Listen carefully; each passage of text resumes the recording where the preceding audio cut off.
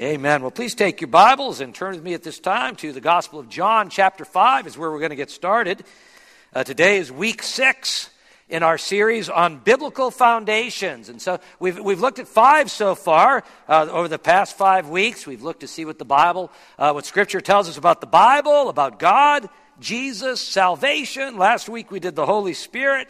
Today we look at the resurrection. Next week we'll finish things out when we see what the Bible says about the church. But today we're talking about the resurrection. And so we're going to start in John chapter 5, verses 28 through 30. And please stand with me for the reading of God's word. These are the words of our Lord Jesus Christ. Do not be amazed at this, for a time is coming when all who are in their graves will hear his voice and come out. Those who have done good will rise to live, and those who have done evil will rise to be condemned. By myself I can do nothing. I judge only as I hear, and my judgment is just. For I seek not to please myself, but him who sent me. This is the word of God. Dear Lord, as we look at these verses and others this morning, I pray that you would indeed speak to us, help us, challenge us, encourage us through your word this morning as we look at this very important subject of the resurrection. And we open our hearts to you in Jesus' name. Amen. Thank you. Please be seated. One of the great truths of the Bible is that human life does not end at death. And this one truth, it really changes everything, doesn't it? Changes our priorities, right? I mean, if this life is all there is, and that's where you're going to put all of your energy, right? But if there's life after death, and if your current life is very brief in comparison, then it only makes sense. You're going to invest your resources in the eternal life to come rather than your life here on earth. It changes the moral decisions we make.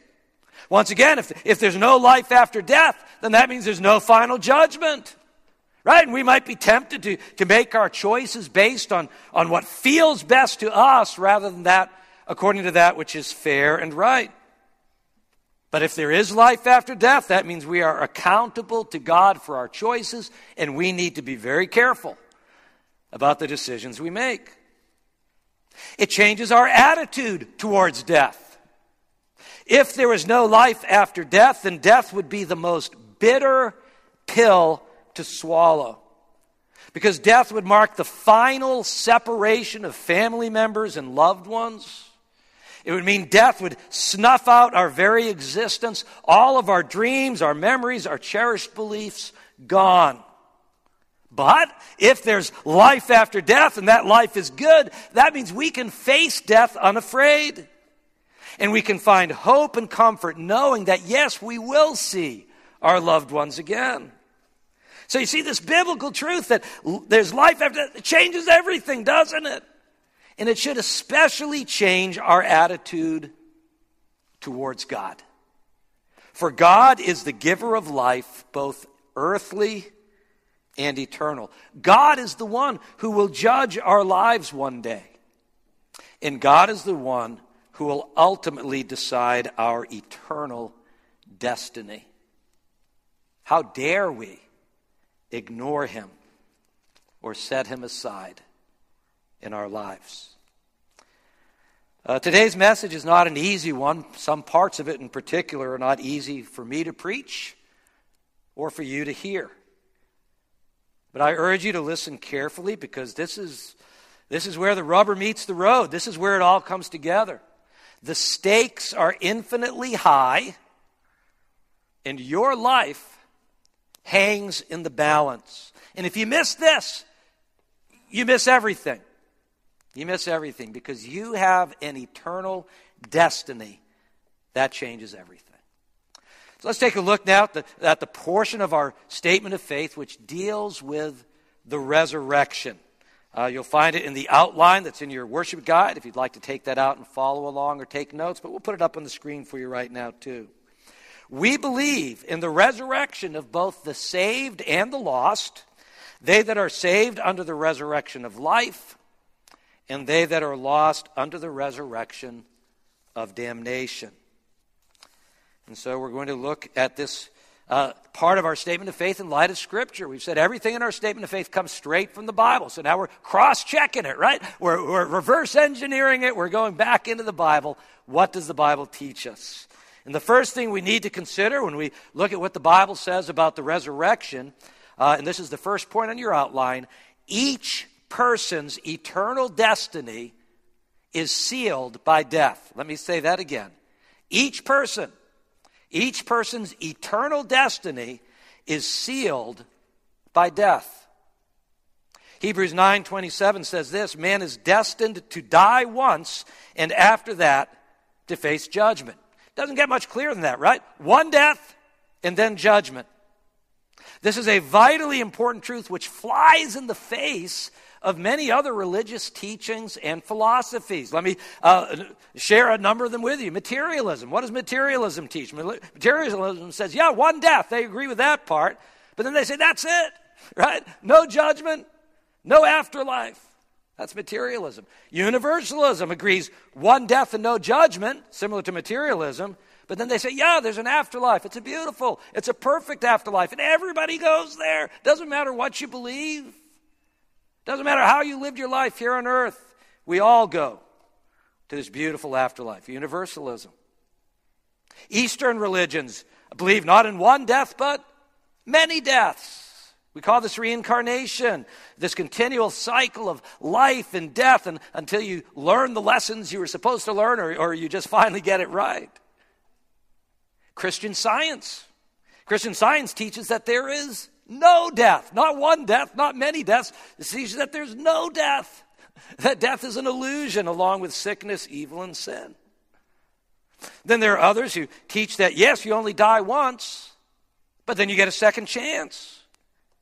You get a second chance after death. Perhaps the opportunity to work off some of the bad things you did. Sort of like a divine detention hall, before you enter the glories of heaven.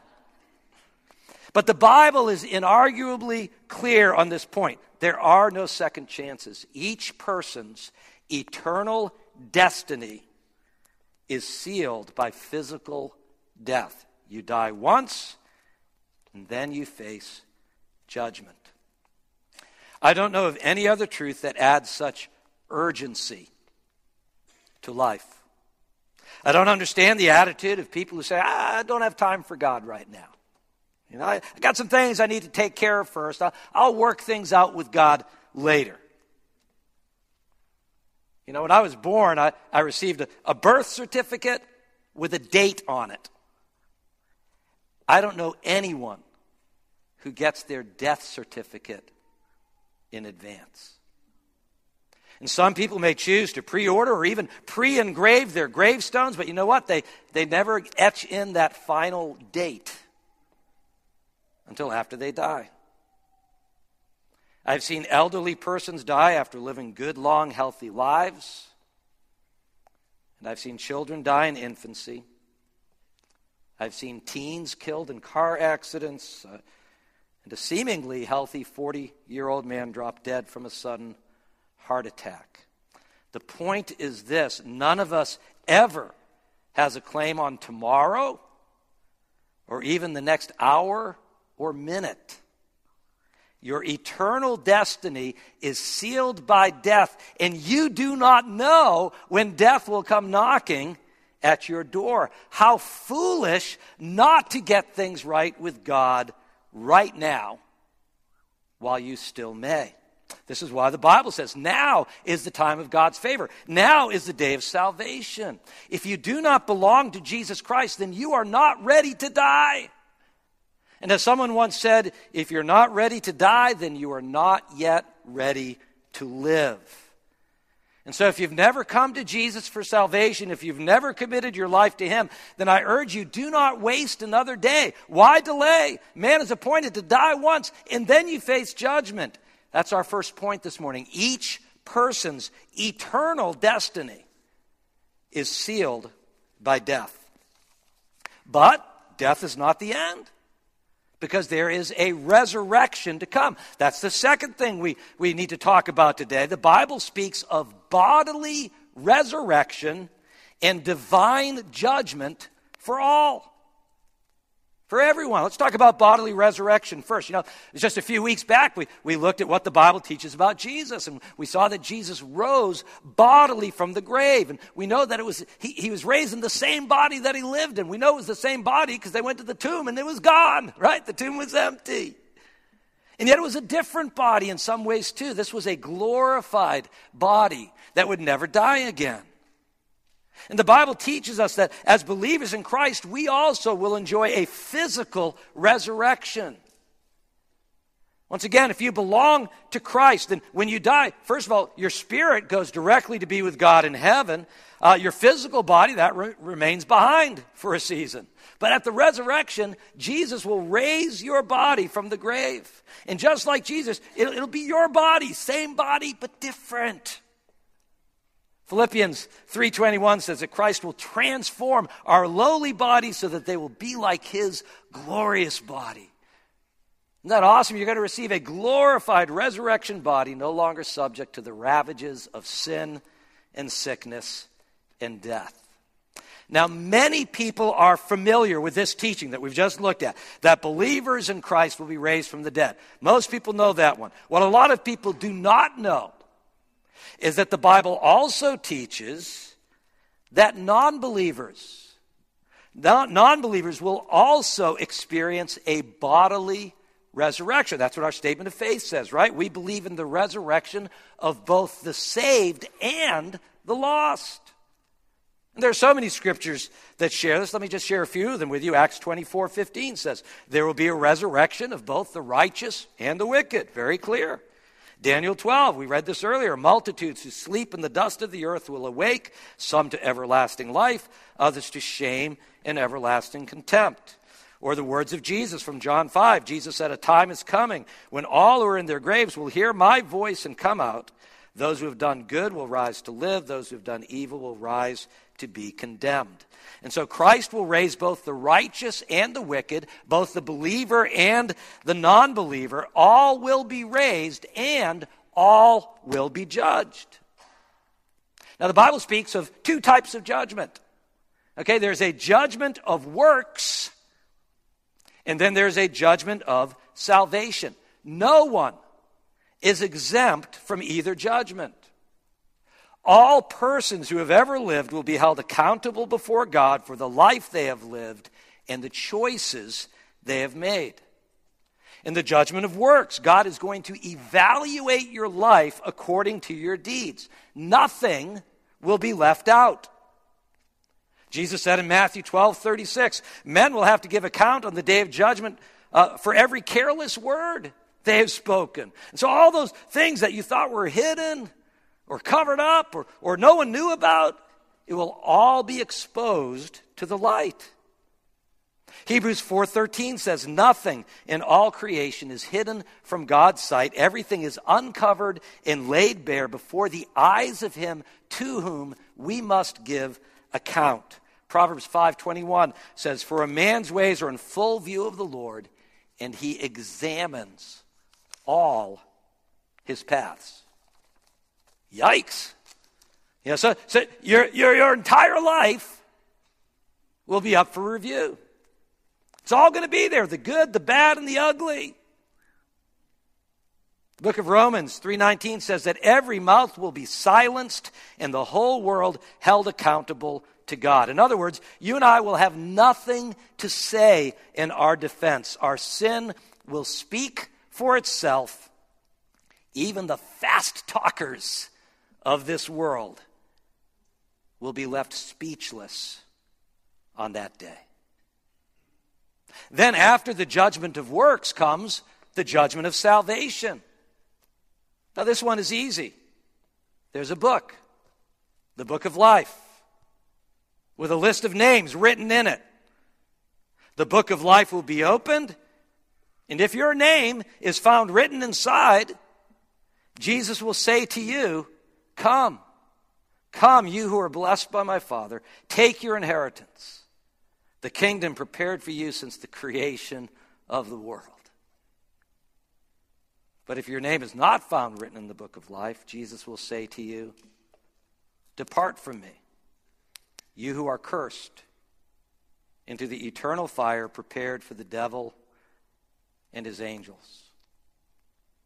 We read about these two judgments, the judgment of works and the judgment of salvation. And in the book of Revelation, towards the end of the book, chapter 20, so towards the end of John's vision, and he writes, "Then I saw a great white throne, and him who was seated on it. Earth and sky fled from his presence. There was no place for them. And I saw the dead, great and small, standing before the throne. Books were opened. Another book was opened, which is the book of life. The dead were judged according to what they had done as recorded in the books." That's the judgment of works, according to what we've done. John goes on, "If anyone's name was not found written in the book of life, he was thrown into the lake of fire." There's the judgment of salvation. So we need to understand, it's so important, when the Bible speaks of bodily resurrection and judgment, it's speaking about all of us, okay? All of us, everyone. Everyone will be raised bodily from the dead, and everyone will appear before God for judgment. We come now to our third point. This judgment before God will result in either eternal punishment or eternal life. Going back to our statement of faith, we believe in the resurrection of both the saved and the lost, they that are saved under the resurrection of life, and they that are lost under the resurrection of damnation. There are only two options available after death. There's either eternal punishment or eternal life. The Bible does not speak about either a purgatory or limbo. Those are both pictured as sort of halfway houses between heaven and hell.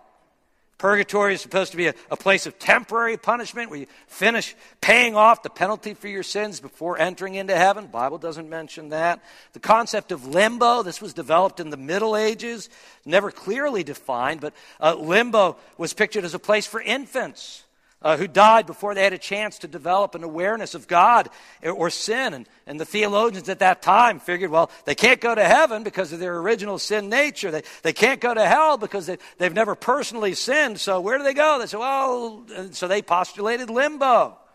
Some place in between, a place free from both the joys of heaven and the pains of hell. Personally, I believe every infant who dies before they have a chance to know goes directly to be with God in heaven, that Jesus' death covers them. But the Bible says absolutely nothing about a purgatory or a limbo. The Bible says two options only. It's either eternal punishment or eternal life.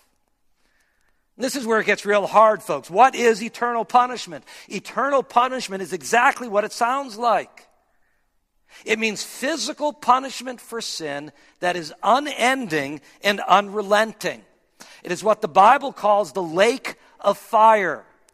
This is not an easy teaching of the Bible. We often struggle with it even as Christians. We don't like the thought of eternal punishment. Some people in the church have even tried to soften this teaching by replacing it with a different teaching called annihilation. Maybe you've heard of that.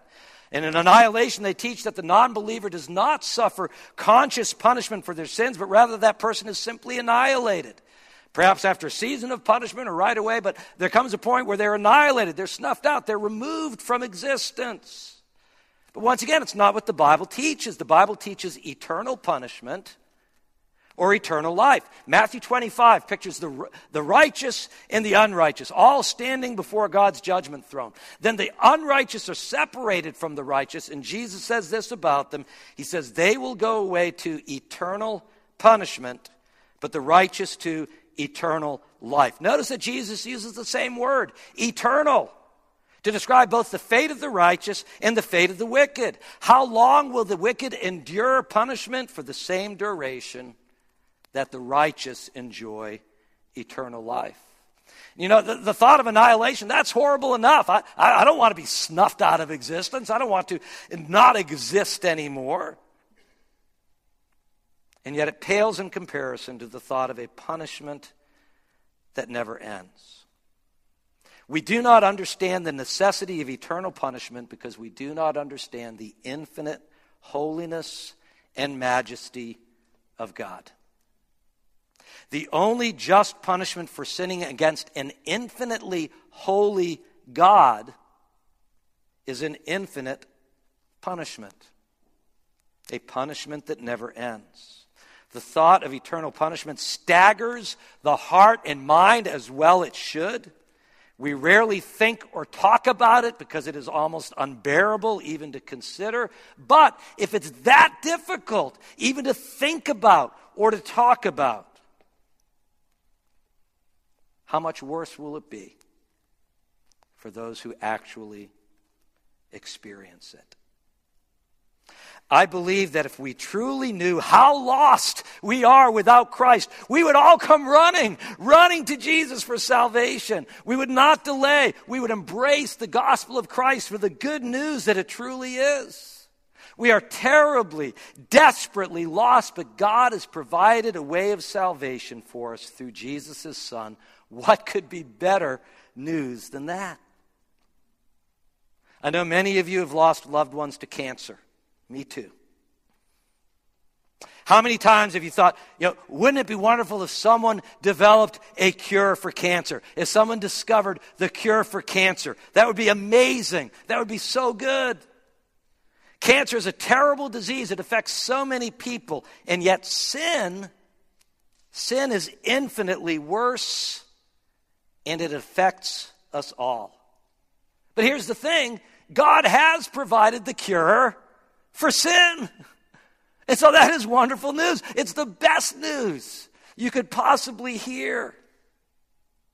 And the only reason people do not joyfully embrace it as good news is because they do not believe that they are so terribly lost.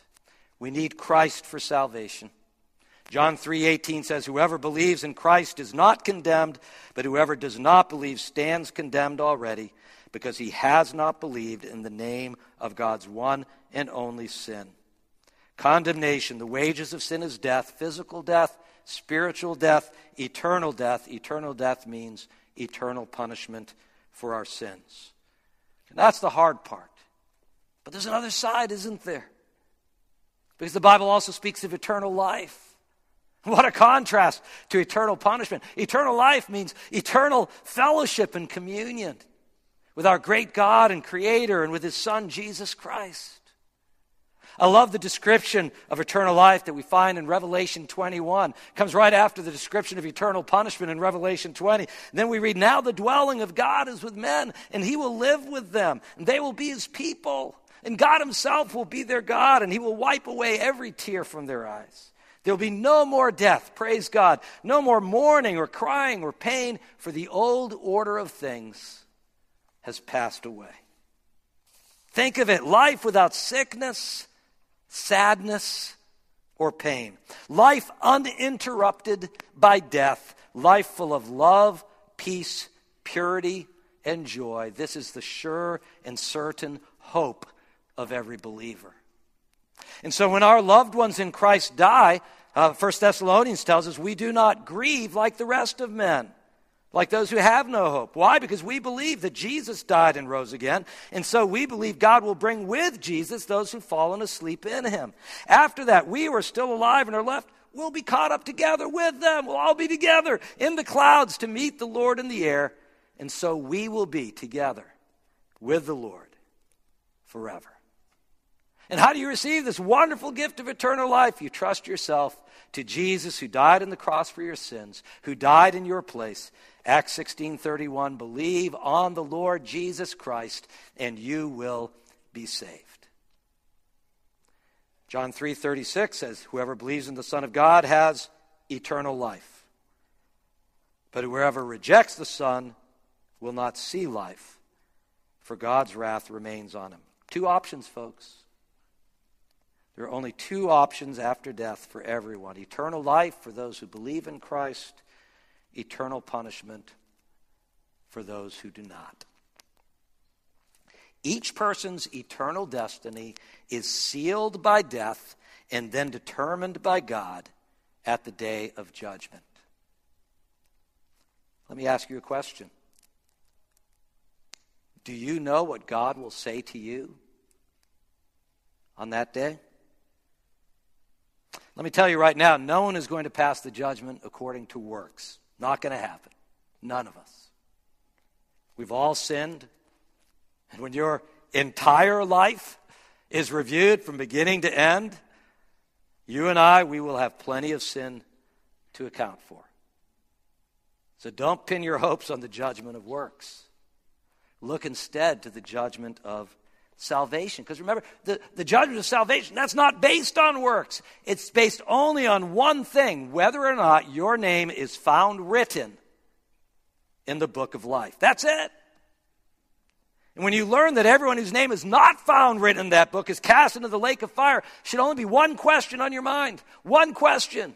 How do I get my name into that book? How do I make sure my name is written in the book of life? And fortunately, that's the granddaddy question of them all. Fortunately, God's told us the answer. When you trust Jesus as your Savior, your name is written right then and there into the book of life. The wages of sin is death, but the gift of God is eternal life through Jesus Christ our Lord. And so we said, like we said at the beginning of the message today, the fact that human life continues after death, that changes everything. Everything. It changes our priorities. It changes the decisions we make. It changes our attitude towards death, and it should especially change your attitude towards God. Choose sin over God, and you choose eternal punishment. Choose Christ, and you choose eternal life. Let me encourage you to choose Christ today. Let us pray. Dear Lord, it's a difficult message. There are hard teachings in your word. And yet you've given us your word to teach us, to challenge us, to help us, to shape us. Lord, I pray for any believer here today that we would find great encouragement and comfort and hope in the teaching of the resurrection. It's a beautiful teaching for us. Lord, I pray if there's anyone here who does not know you, that they would hear the word of warning and judgment that you have pronounced today, that they would not delay, but that they would give their life to you now, today, before they leave this place. Lord, I pray for those of us who do believe that this message would also be a challenge and a motivation to us to share the gospel with those around us, to share the good news of Jesus with our loved ones, with those who need to hear the gospel to be saved. Lord, these are important truths. They're not always pleasant truths, but they're important. We need them if we're going to live our lives in a way that brings you glory and honor and brings the gospel to others. Thank you for your word, Lord. We pray in Jesus' name. Amen.